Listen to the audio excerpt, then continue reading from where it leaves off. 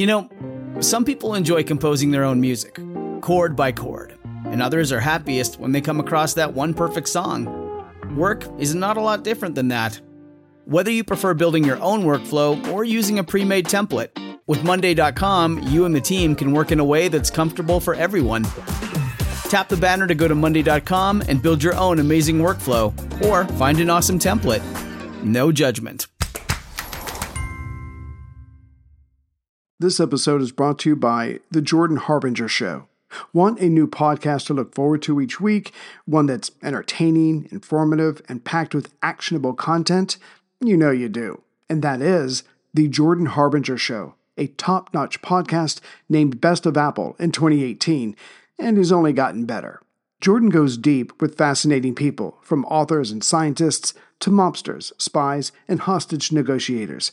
During his discussions, Jordan pulls out tactical bits of wisdom for you to use to become a more informed, critical thinker. You'll learn and have a good time. He's very easy to listen to.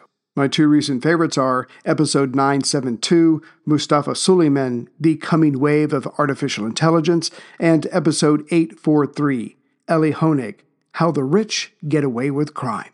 You can't go wrong adding The Jordan Harbinger Show to your rotation. It's incredibly interesting. There's never a dull show. Search for The Jordan Harbinger Show, that's Harb as in boy, IN as in Nancy, GER, on Apple Podcasts, Spotify, or wherever you listen to podcasts.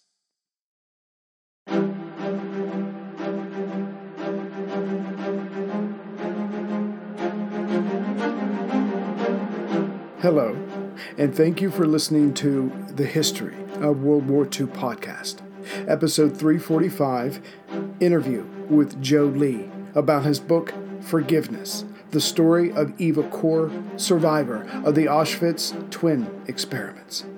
Joe Lee is a cartoonist, illustrator, writer, and former circus clown. He is the author/illustrator of books on clowns, Dante, and Greek mythology, editorial cartoonist for the Bloomington Herald-Times, and staff illustrator of Our Brown Country magazine. Mr. Lee is a graduate of Indiana University.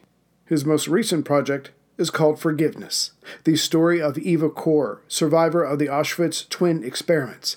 It details the devastating yet powerful story of Eva Kor and her sister and their creation of Candles, a Holocaust museum in Indiana. So, Mr. Lee, thank you very much for being with us today. Well, thank you so much, Mr. Harris. It's great to be here and great to talk about this subject. Absolutely. I loved your book, by the way. That's what we're going to obviously talk about today. But I did want to ask before we jump into it, how did you come to know Eva's story?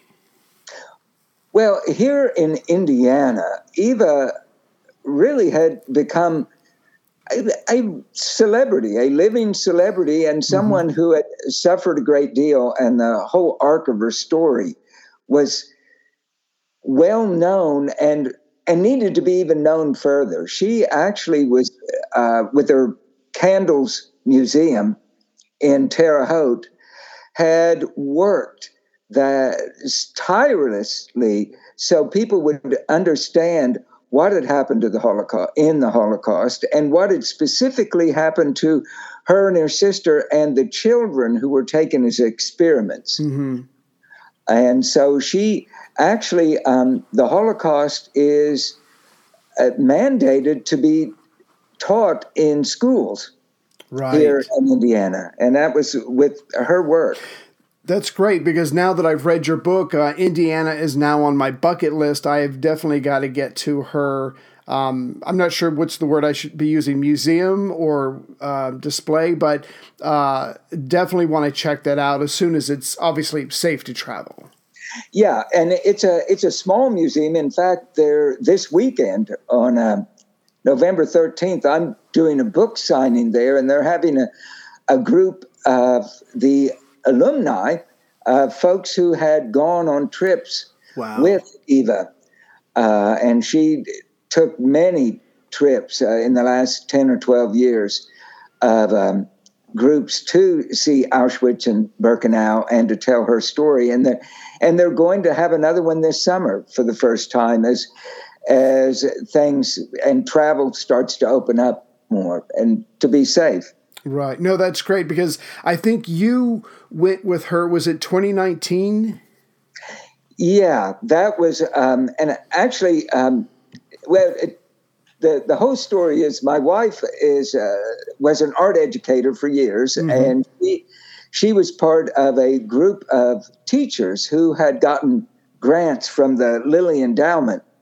Right. And these teacher renewal grants, and then in the summer, they meet at Indiana State University in Terre Haute, and for a few days and do some learning and sharing notes from people in the profession. And she went with a group of teachers to Eva's museum, the Candles Museum, and she heard Eva speak for 2 hours. Wow. And took questions. I mean, she was a real dynamo when it came to public speaking, which you can probably, if you just go on YouTube, you'll see she has a presence.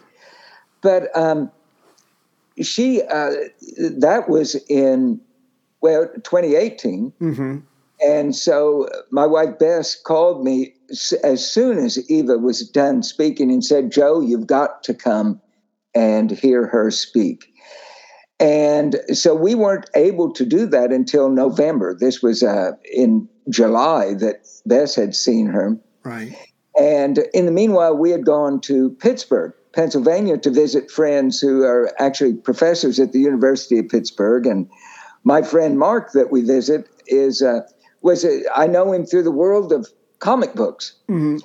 And he knew writers and illustrators in Pittsburgh who had put together a group of comic books called Chutzpah, right, which were short stories about survivors of the Holocaust, at 8 to 10 pages. And I just thought, when I saw those, I thought, well, this is Eva's whole story, and as important as it is, from her childhood in Ports, Romania, to Auschwitz and Birkenau, and then finally to Israel, and then to Terre Haute, and getting to this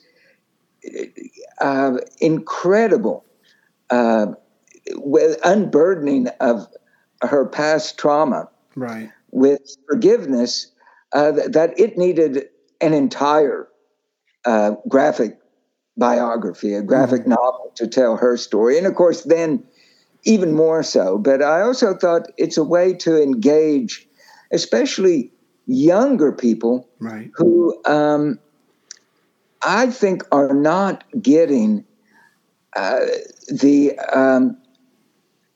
enough about what happened from World War I to the rise of the Nazis, and then the terrible genocide that happened. right. So I thought this was a great way to do it. And then I'm a cartoonist and illustrator, and I draw pictures. So it was a great fit for me. It's the way I can tell a story. Right.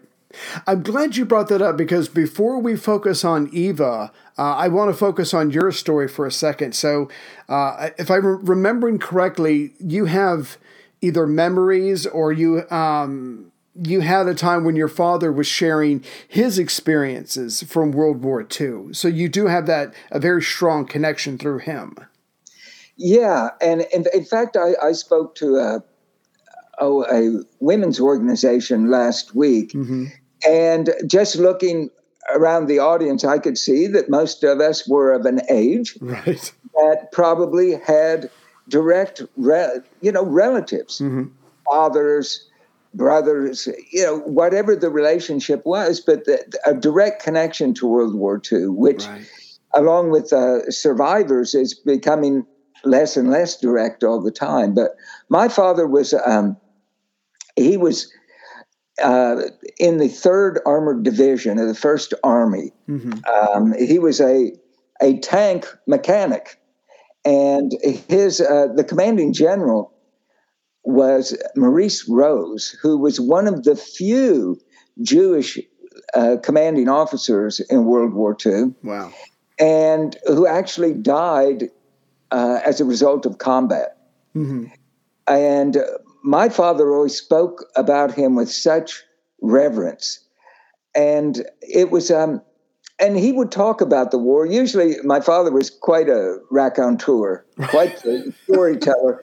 And most of his stories were funny. But then he did talk briefly about the 3rd Armored Division liberating the camp of Mittelbrau Dora, which is, he always referred to as Nordhausen. I think that was the name that most people used. Mm-hmm. And he would talk about that experience, which I have since seen that there is archival film footage of that liberation. And it's really shocking. And you get a sense what these American and British soldiers, all the Allies saw as they liberated this. And this was a concentration camp, a work camp. It wasn't one of the death camps in Poland. Right. But what they saw was so shocking.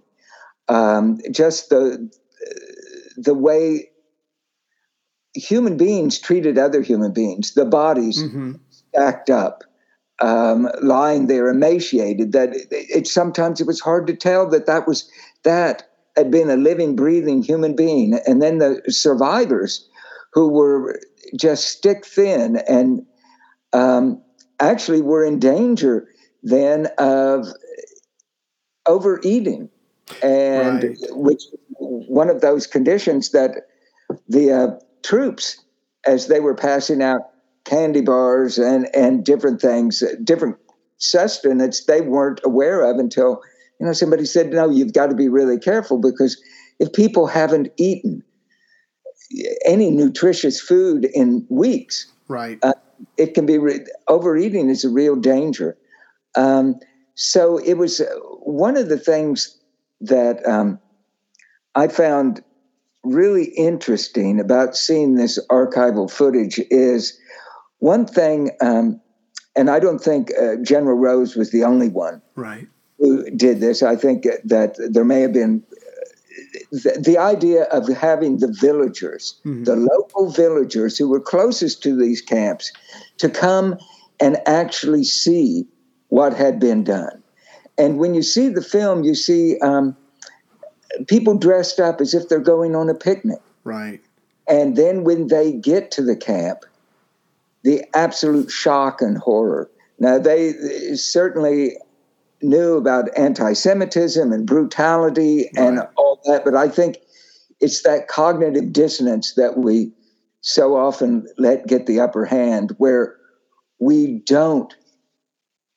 keep from ourselves the entire story about what is really happening next door. And so it was, when you see the shock, and then you see the local villagers who were, that Rose and the troops had dig the graves for the dead. It's, to say it's moving and sobering is a real understatement. Now, to me, everything you just said circles back to something you just said a minute ago, which is, because this is so important, we have to remember of what cruelty humans are capable of. We can never forget what happened. And so whether it's a history book, a work of fiction, or a graphic novel, I think this was your point earlier, any way to get out that story to as many people as you can is very important. So hopefully we don't relive this. Exactly. And that was Eva's mission.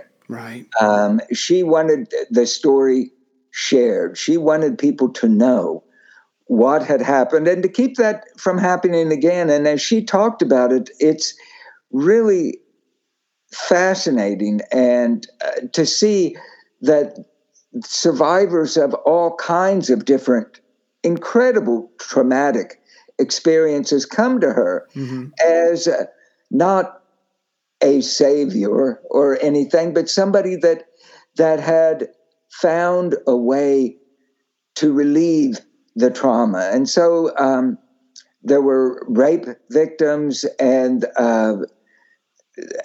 Rwandans who had suffered through the genocide in Rwanda, just all kinds of people who found this saving in a way, that a way of getting through it. But you can't get through anything unless you know what it is you're getting through. And you can't stop something if you're unaware of what it is you're trying to stop.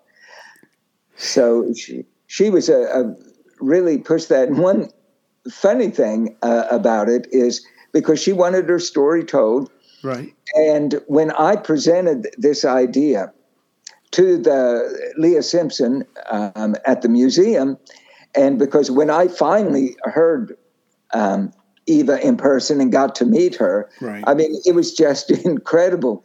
She was facing heart surgery in the next month or so, but there again, she spoke and answered questions for over 2 hours and met with people. And I thought, well, I don't want to run this idea by her then. So I talked with Leah, I did sample, and Eva was she was excited to have it done in this form, although she didn't quite understand what a graphic novel was. Her experience of comic books was limited. And so she had asked Leah, is he going to make me a superhero? Oh. And I assured them that, no, there won't be any spandex involved in the production of this comic. That's best. So, yeah, I think that's best. So if we could, and we're gonna dig down into that earlier about how she found a way to make her life better by forgiving those who had did wrong to her. So we'll get into that. But so when your graphic novel starts out, it's World War I, and I'm assuming you're giving the background of Eva's life, for the readers, that kind of thing. Then you explain some of the interwar period. World War II breaks out, which brings us to the camps, which brings us to the Wannsee Conference, and it's these camps that is going to dominate Eva Kors and her sister's early life. Could you tell us a bit about her sister, and the family? Well, they were a Jewish family, the Moses family, and they lived in a small village called Ports, which still exists in Romania, which was in the Transylvania part of Romania, which is actually a place. It's not just in Dracula stories. There's no vampires, but good. Unfortunately, there was something much worse there. Right. But they lived in this small village and were part of the village. But once the Nazis came on the scene in Germany and started to with the Blitzkrieg, Poland, and to take over different areas of Europe, that fascism grew, and they, especially Eva's mother, kept thinking, well, we're going to be safe. Right. We are far away from what is happening in Germany, in Poland. But then when things started to change in Hungary, and Hungary took over that area and their fascist party, then they were subjected to a growing animosity and cruelty. And so whenever there was a problem in school, it would be blamed on the Moses sisters. Wow. And they were given punishments like, throwing dry corn kernels on a wooden floor and making the twins, who were just probably 8 or 9 years old at the time, kneel on those for an hour or more. And so just the anti-Semitic material that started to show up in films and posters and just on and on. So they became more and more separated from the community that they had known. Right. And they did try to escape finally. There was a chance that early on that Eva's father and his brother, after they had been arrested and beaten up by the police, they went to Palestine, and they saw an opportunity to go there in the late 30s. But Eva's mother said she thought we're going to suffer some, but it's not going to be that bad. And I don't want to leave my parents who can't make that kind of a trip and uproot. So they eventually, the only Jewish family in this village were arrested and taken to a ghetto, which was just an open field surrounding an old brick factory. Hey everyone, Ray here. I've been using Yahoo Finance, our sponsor today. And like many of you, I think about my golden years, and I hope they're golden. I have a Roth IRA with Fidelity and another with Merrill, and I have consolidated them into one hub with Yahoo Finance. There, I have access to expert analysis to help me stay atop this ever-changing world. And with Yahoo Finance at my fingertips, I can focus on my goals of paying off my house and getting ready for, me time. And since Yahoo Finance has been around for more than 25 years, they know what they're doing. It's the #1 finance destination, with their independent research, customizable charts, and so much more. With a community of over 90 million users each month, their real strength is helping you on your way to financial success. So, for comprehensive financial news and analysis, visit the brand behind every great investor, yahoofinance.com, the #1 financial destination, yahoofinance.com. That's yahoofinance.com. Another reason that I'm glad to have you on the show was a couple of weeks ago, I did an episode about a gentleman. His name was Witold. He was part of the Polish underground. He was an underground agent in Auschwitz, and he leaves in 1943. So it's convenient that I have you here with Eva's story to pick up in 1944. So like you said, the family is taken to a ghetto, but eventually they make their way to Auschwitz. And I think it's March of 1944 where they end up in Auschwitz. What happens to the family the moment they get off the train? Well, and it's because the Nazis, they certainly didn't want anybody to know the full thing that they were doing in these camps, in the death camps. So at the time that the Moses family was taken, it was there were 400,000 Jews from the Hungarian area that were taken, and they were not registered. Before that, people had been registered and they were given particular assignments, but at this point, the Nazis just wanted to exterminate people. And so as soon as they got into the camp, and this was after days of traveling in a boxcar, in a car that was a cattle car, with 80 or 90, maybe even 100 people crowded into a cattle car. And Eva talked about the chaos, the dogs barking, the shouting in German, the people screaming, and just this incredible chaos that surrounded them once the doors were open. Once they were on the platform, that is where the separation. It was the selection platform, right, where Mengele, Dr. Joseph Mengele, and the other German doctors and the SS troops separated people, and those that they did not think they could use in any other way, they would tell them, you're going to go have a shower.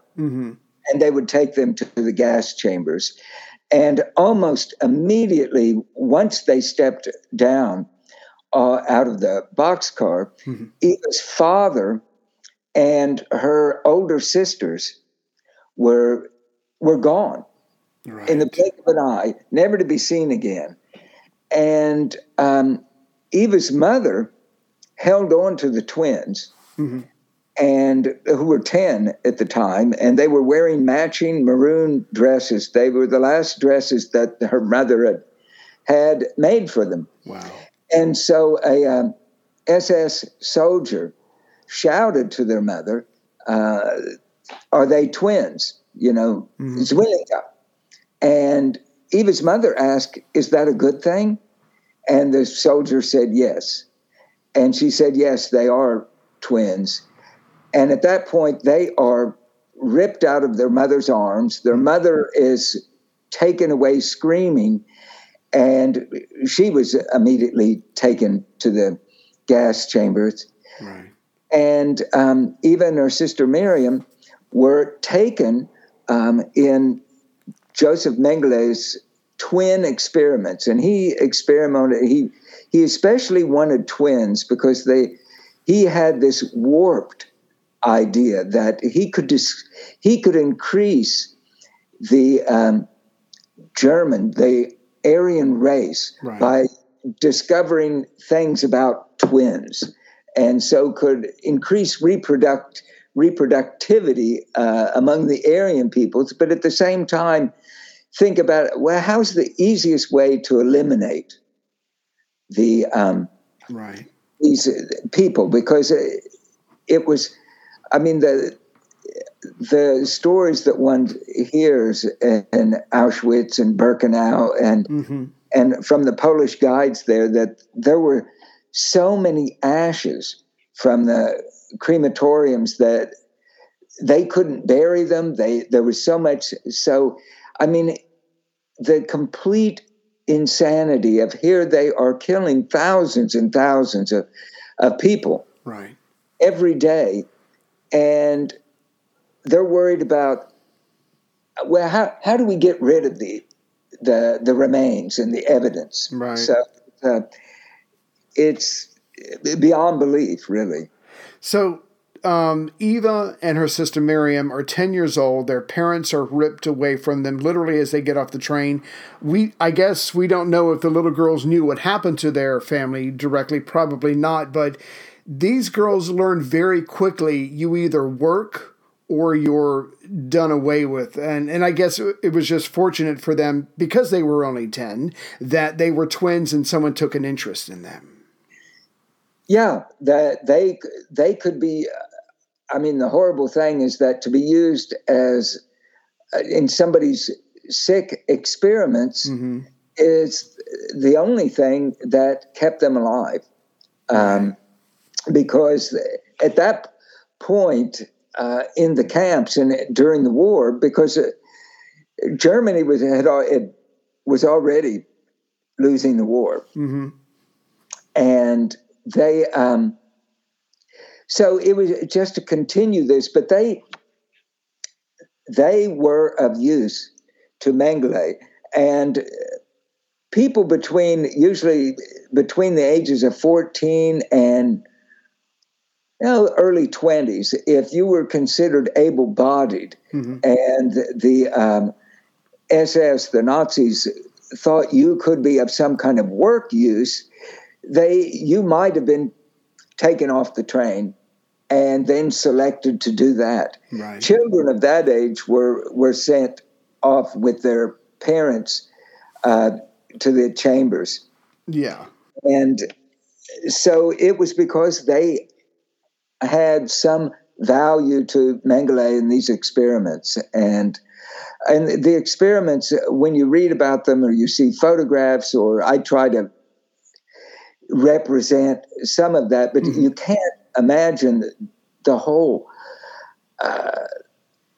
sickness of it and what they did. Things like not just injecting weird chemicals and bacteria into these children, but they might put a piece of oak, embed that in somebody's body to see what happens. Wow. And then they might take a piece of pine to see if the body's reaction was different. Mm-hmm. And those were the kind of things that were done. And so the girls never knew until they found out definitely that the rest of their immediate family had been killed, which was some time after this. Right. They still never found out what had actually been done to them in these experiments. Wow, yeah, because basically he's a hack, but he's got the backing of the SS of Nazi Germany, so he's going to be able to conduct his experiments. It's just another element of the madness that's going on in this camp. So if Dr. Mengele is the antagonist, if you will, then I guess there's the protagonist besides Eva and her sister is Mrs. Changiri. I'm probably saying it wrong, but could you tell us a little about her and how she impacted the girls? Well, she was a Jewish woman from a neighboring village that Eva's mother had known, mm-hmm. and they recognized her. She also was the mother of twins, and she managed to convince the SS and the doctors on the selection platform that she had some value to them. Right. Not quite sure why. I don't know. Yeah. But she managed to do that. And so she became, as much as she could, mm-hmm. a protector. And then later on in the story, really helped the girls, but it did what she could while she was watching over her twins, right. to protect the Moses sisters as well. Wow. And, you hear and read survivor stories, and each one is, the details are different. Right. But so often it people who were willing to, risk everything, mm-hmm. by saying, no, I think I could do this instead. And that is a hard thing to do. Right. And not always effective. Mm-hmm. But so she later on, after the liberation, she assisted the girls in by saying that she was a relative, and the girls were waiting they'd been in a Catholic orphanage, and then they were able to go with her and her family, mm-hmm. To a refugee camp, because Mrs. Changiri said that she was actually a relative. Right. So they, because there was no information about what had happened to Eva and Miriam's parents, mm-hmm. and the rest of her family. So it allowed them to get to this refugee camp and eventually get back to their village. This episode is brought to you by Visit Williamsburg. In Williamsburg, Virginia, there's never too much of a good thing. Whether you're a foodie, a golfer, a history buff, a shopaholic, an outdoor enthusiast, or a thrill seeker, you'll find what you came for here and more. So ask yourself, what is it you want? Discover Williamsburg and plan your trip at visitwilliamsburg.com. Right, truly a guardian angel for these two little girls. That is incredible. Yeah, and the drawings were very powerful. I just want to tell the listeners that. But so, like you were saying a minute ago, they're injected with all different kinds of things for these crazy, wacky experiments. Obviously, when someone puts chemicals in your body, there's headaches, there's burning skin, there's other nausea, there's things like that. But it gets to the point where Eva gets very sick. And we learned two things from your book. One, even though she's 10 years old, she's very tough and she doesn't really like bullies very much, but two, even though she's sick, she knows she has to survive, not just for herself, but also for her sister as well. Yeah, because if one twin died, Mengele decided that the other twin was no longer useful in their experiments. And he would immediately have the other twin, the surviving twin, executed. Right. So, and they knew that this happened.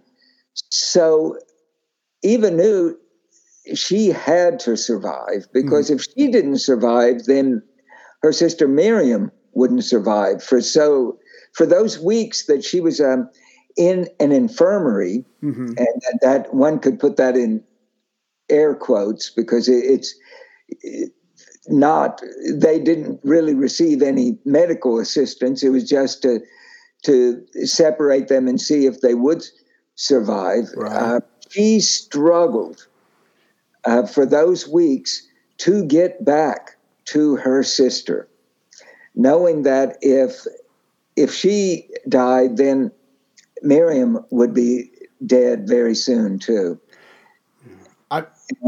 Oh, go ahead. No, I'm sorry. I'm just trying to imagine being 10, 11 years old and trying to figure out the best way not to die in a camp. I mean, it just seems insane to us, but for these two young ladies, this was their reality, and they had to figure out the rules in order to try to survive. Yeah. So you would steal food, and I talk about, and she, Eva talked very poignantly about stealing potatoes, and which was if you were caught, that was an immediate death sentence, and it didn't, and age didn't matter or any of that. That it was against the rules, and if you did that, that was it. Wow. So it was. This struggle to survive, I think everything kind of comes down to one point. It's how will I make it through this day and the days beyond without knowing what might happen. And the chances are is that you won't survive, because that it isn't set up for that. Exactly. Yeah. Sorry, go ahead. That children in these cases could find a way of doing that is really incredible. But I think that having that purpose, which was more than just saving yourself, but saving, your beloved twin sister. Yes. It was a bond that made that whatever happened, you were going to your utmost, try to get through it. So yeah, during those weeks that Eva was away, they continued to experiment on Miriam. Right. And so later on in life, when Miriam started to have kidney trouble, they realized that she needed a transplant, which Eva provided. Wow. A kidney, but they also discovered that her kidneys had not matured or grown in size past that of a 10-year-old. So the repercussions of these experiments, even for the survivors, continued in ways that, and not just in the psychological trauma, but in real physical harm that had been done to people, that you couldn't say, well, it was this. And so Eva, even on that last day of her life, right, as we were sitting there, between the ruins of the gas chambers and the crematoriums, the main ones in Birkenau, she was talking about she still wanted to know what had been injected in them, what had been done to them. Right. And she really thought that somewhere in the world there was that information that Mengele had Right. records of it, that he had managed to get out of the camp, and where were they? So let's do this. Before we go on with the main story, let's finish off Dr. Mengele. So he's been doing these experiments. Obviously, the Soviet troops are getting closer. We do find out from your book that Mengele leaves, I think, comes back and takes his notes and is not seen for, I guess, either ever or for a long time. Well, he got out with boxes of records, of these, the notes and all the folders that one can only assume were dealt with, what was being done. Right. And he was searched by Simon Wiesenthal and different Nazi hunters for years and years and years. And finally, in 1985, so 40 years later, they exhumed a body in Brazil and of a German immigrant named Wolfgang Gerhardt. And what they did was they were able to identify Gerhardt as actually Mengele. And he had suffered a stroke when he was swimming off the coast in 1979 and then was buried. So there are, of course, DNA evidence, all that wasn't available at the time. So there was always a question that was this truly the body of Mengele? And I think now they're pretty sure that it is indeed.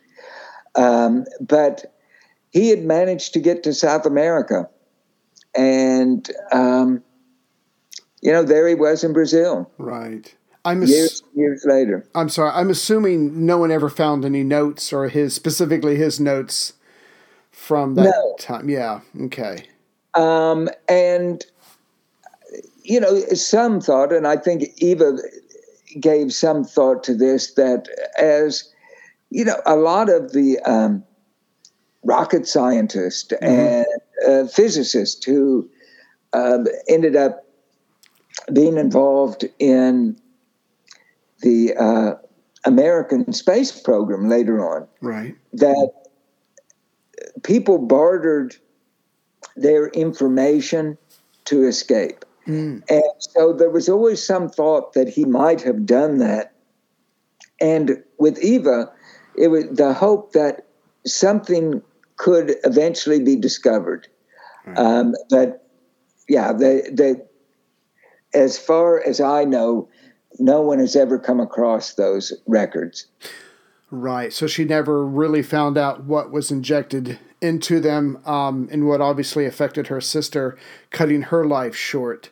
So going back to the main story, so it's January of 1945, and the Germans know they pretty much have to get out. So they line up all the able-bodied POWs. They're going to march back to Germany, but Eva and Miriam don't make the trip, and so they, I guess, along with some others, are left behind in the camp. Yeah, those were the death marches, and it's hard to know exactly what the Nazis were thinking, right? What they were going to accomplish, other than the more people that died, the less evidence they assumed there would be. Anyway, the Nazis came back, and as Eva was trying to get some bread that had been left in the kitchen, right, they start shooting at the prisoners who had remained in the camp. And so eventually Eva and Miriam and a lot of them go to, this was in Birkenau, right, and Auschwitz I and Birkenau is Auschwitz II. And there were several work camps that were also part of the Auschwitz camp system. If you read Elie Wiesel or Primo Levi, they were both in work camps that were part of Auschwitz, but weren't the main. Birkenau was the main death camp. Mm-hmm. So they go to Auschwitz I. They get separated for a while, and it's devastating.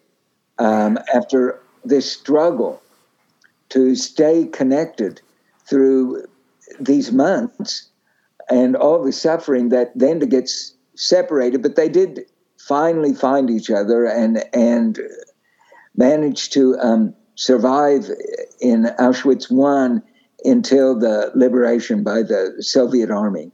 Wow. Yes, speaking of the suffering, so everything these girls have gone through, I want to skip a little bit to leave something for the readers, but they do end up with a cousin's mom back in Romania, and I'm not certainly blaming anybody, but it is the end of the war, and I guess no one's really thinking about the psychological damage done to these girls through the camps, that maybe they should just be happy that they survived, but these girls are still suffering from their time in that camp, even though they're nice and safe back in Romania. Yeah, and it's, and now I think we are paying as a species much more attention to childhood trauma. Right. And even generational trauma. Mm-hmm. And of course, these girls were, anyone would have suffered terrible trauma after this experience. But for these girls that end up with an aunt in Romania who has had her own traumatic experiences and is not particularly a warm person, mm-hmm. It's devastating, because once again they are on their own, right? And so it's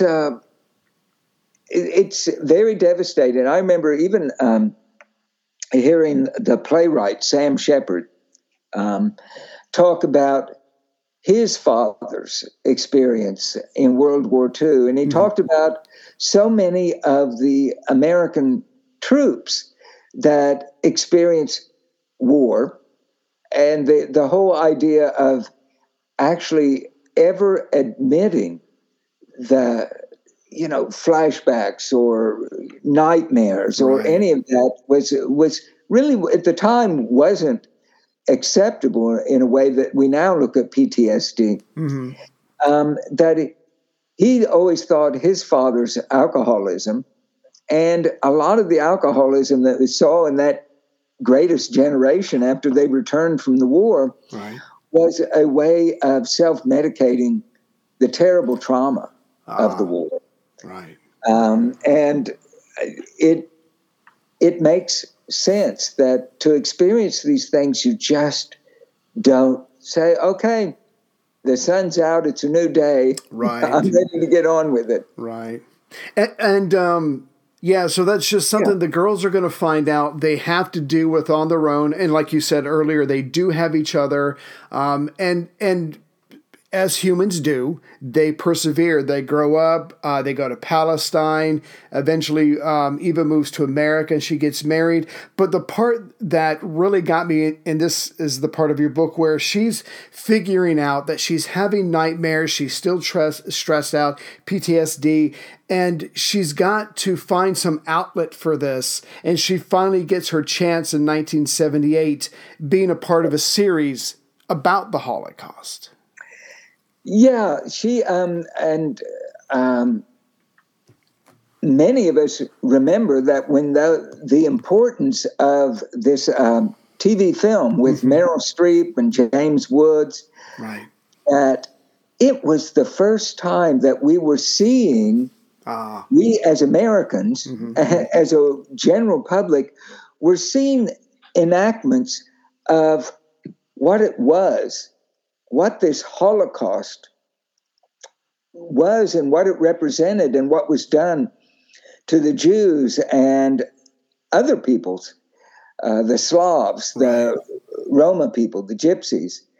And it was the first time, I think, that the word, the Holocaust, Holocaust became part of the American lexicon. Mm-hmm. That anyway, so Eva was asked, because she in Terre Haute by a local news station and was aware that she had survived, to speak after the first night that they were running the film. Right. And it was, I believe, a 2-part series. And so she spoke, and there was such a response, they asked her back the next night. Wow. And it was a way of, now we talk about after, say the names, or, mm-hmm. It's important to say the names, tell the story. And it started her on the road to get to the point where she finally did, but to keep that bottled up and not to let people know. Right. Was devastating and damaging. So when she started to do that, she started to be asked to tell about her experience, mm-hmm. and the wider experience of the Holocaust. And she, thought more and more and more about it. And on the second trip, and my wife was with me this time, that we took to the area, and they were doing experimenting with an audio tour, mm-hmm. since Eva had died in that summer, right, of 2020, 19, right, and this was at the end of February, beginning of March of 2020, and of course that entered another strange period in world history. Sure, but to hear Eva's voice in your ear as you are walking around, wow, and following her chronologically, her experience. But she talked at one point about finally having this almost vision of seeing this little girl, mm-hmm. and realizing that this little girl was her as a child, and being able to really, become one as an adult with that experience. And it was yet another one of those milestones of her getting to this idea of forgiveness. So that must have been an incredible moment for you to hear her voice as you're walking around, and for everyone else. But I'm guessing she's thinking, she has this incredible story. Others have this incredible story of their experience, but she knows she's not going to live forever. And so she and her sister Miriam start up the Candles organization. Can you tell us about that? Yeah, it is about the children of Auschwitz Nazi, mm-hmm. Experiments, and it is a museum. It's a small, wonderful museum, great staff, and they not only in the museum it represents her and Miriam's specific story, right. but also goes wider than that and is really a quick but quite encompassing historical narrative of what happened. Right. And one thing that Eva did that I mentioned, these trips to Poland, to Auschwitz and Birkenau, mm-hmm. and it is. I thought, I can't help but think that in many ways we were pilgrims, right. and more than, certainly not tourists, but to go to these sites where there was so much horror and suffering. And it's, people have asked, do you feel that they're haunted? And you don't feel that. You feel a certain kind of sacredness, mm-hmm. to this, and that how important it is, as we've talked about, to know this story Right. And to keep such tragedy from ever happening again. And we humans wander into it all the time. Right. But I would encourage people, if they can, to take one of these trips with the Candles Museum, or just to go further and see if you can get a sense of the historical and human importance of these places and preserving them. Yeah, it's an incredible story because I'm looking through the pictures now. I did want to just end with this. This is near the end of your book when she's telling her stories and people are listening. Obviously, they're getting emotional. Some of them start to cry. Yeah. And I'm going to try to read this with a straight, without losing it, because Eva says to this person who's crying, "Why are you crying? It's a happy story. I survived. I beat Hitler. I beat Mengele. I beat the Nazis. I beat the communists. And I am here to tell my story." And wow, it was incredible. Yeah. It's to have been there at that moment. Right. And to have heard her say that. She would not let this be the end. Right. And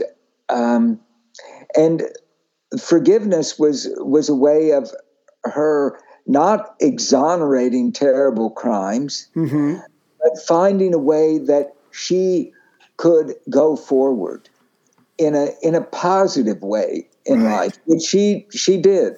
She helped so many people with their traumas, and it's the idea of forgiveness. It's easy to misunderstand. It's also easy to understand while people would resist it, because these are horrible, horrible things. Yes, but it's about preserving yourself and being able to embrace life again.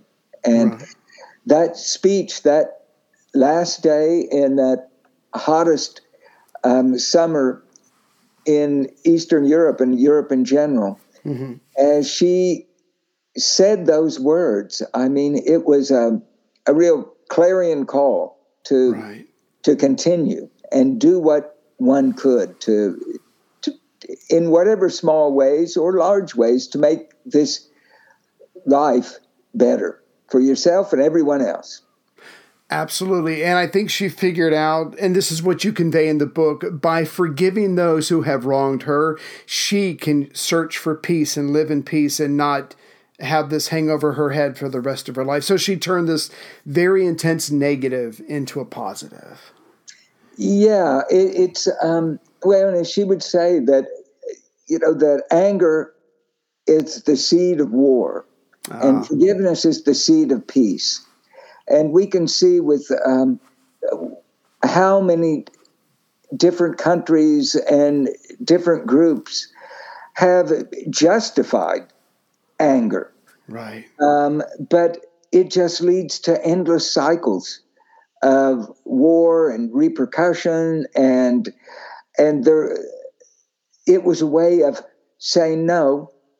I think of Chief Joseph of the Nez Perce Indians, who, after the longest retreat in military history, said, once he was finally captured, "From this point, I will fight no more forever." And that didn't mean capitulation. It just meant there has to be another way. Absolutely. Hear, hear. Mr. Joe Lee, thank you very much for your time. Thank you very much for this book. I encourage everyone to check it out. It's called Forgiveness, the story of Eva Kor, survivor of the Auschwitz twins experiments. Mr. Lee, thank you very much for your time, sir. And thank you, Ray. It's been a real pleasure to share this time with you and to talk about this. Thank you. At At Grand Canyon University, we believe in equal opportunity, and the American dream starts with purpose. Whether your pursuit involves a bachelor's, master's, or doctoral degree, GCU's learning environments are designed for supportive networking and collaboration. With over 330 academic programs, GCU provides a path to help you fulfill your dreams. The pursuit to serve others is yours. Find your purpose at GCU. Private, Christian, affordable. Visit gcu.edu.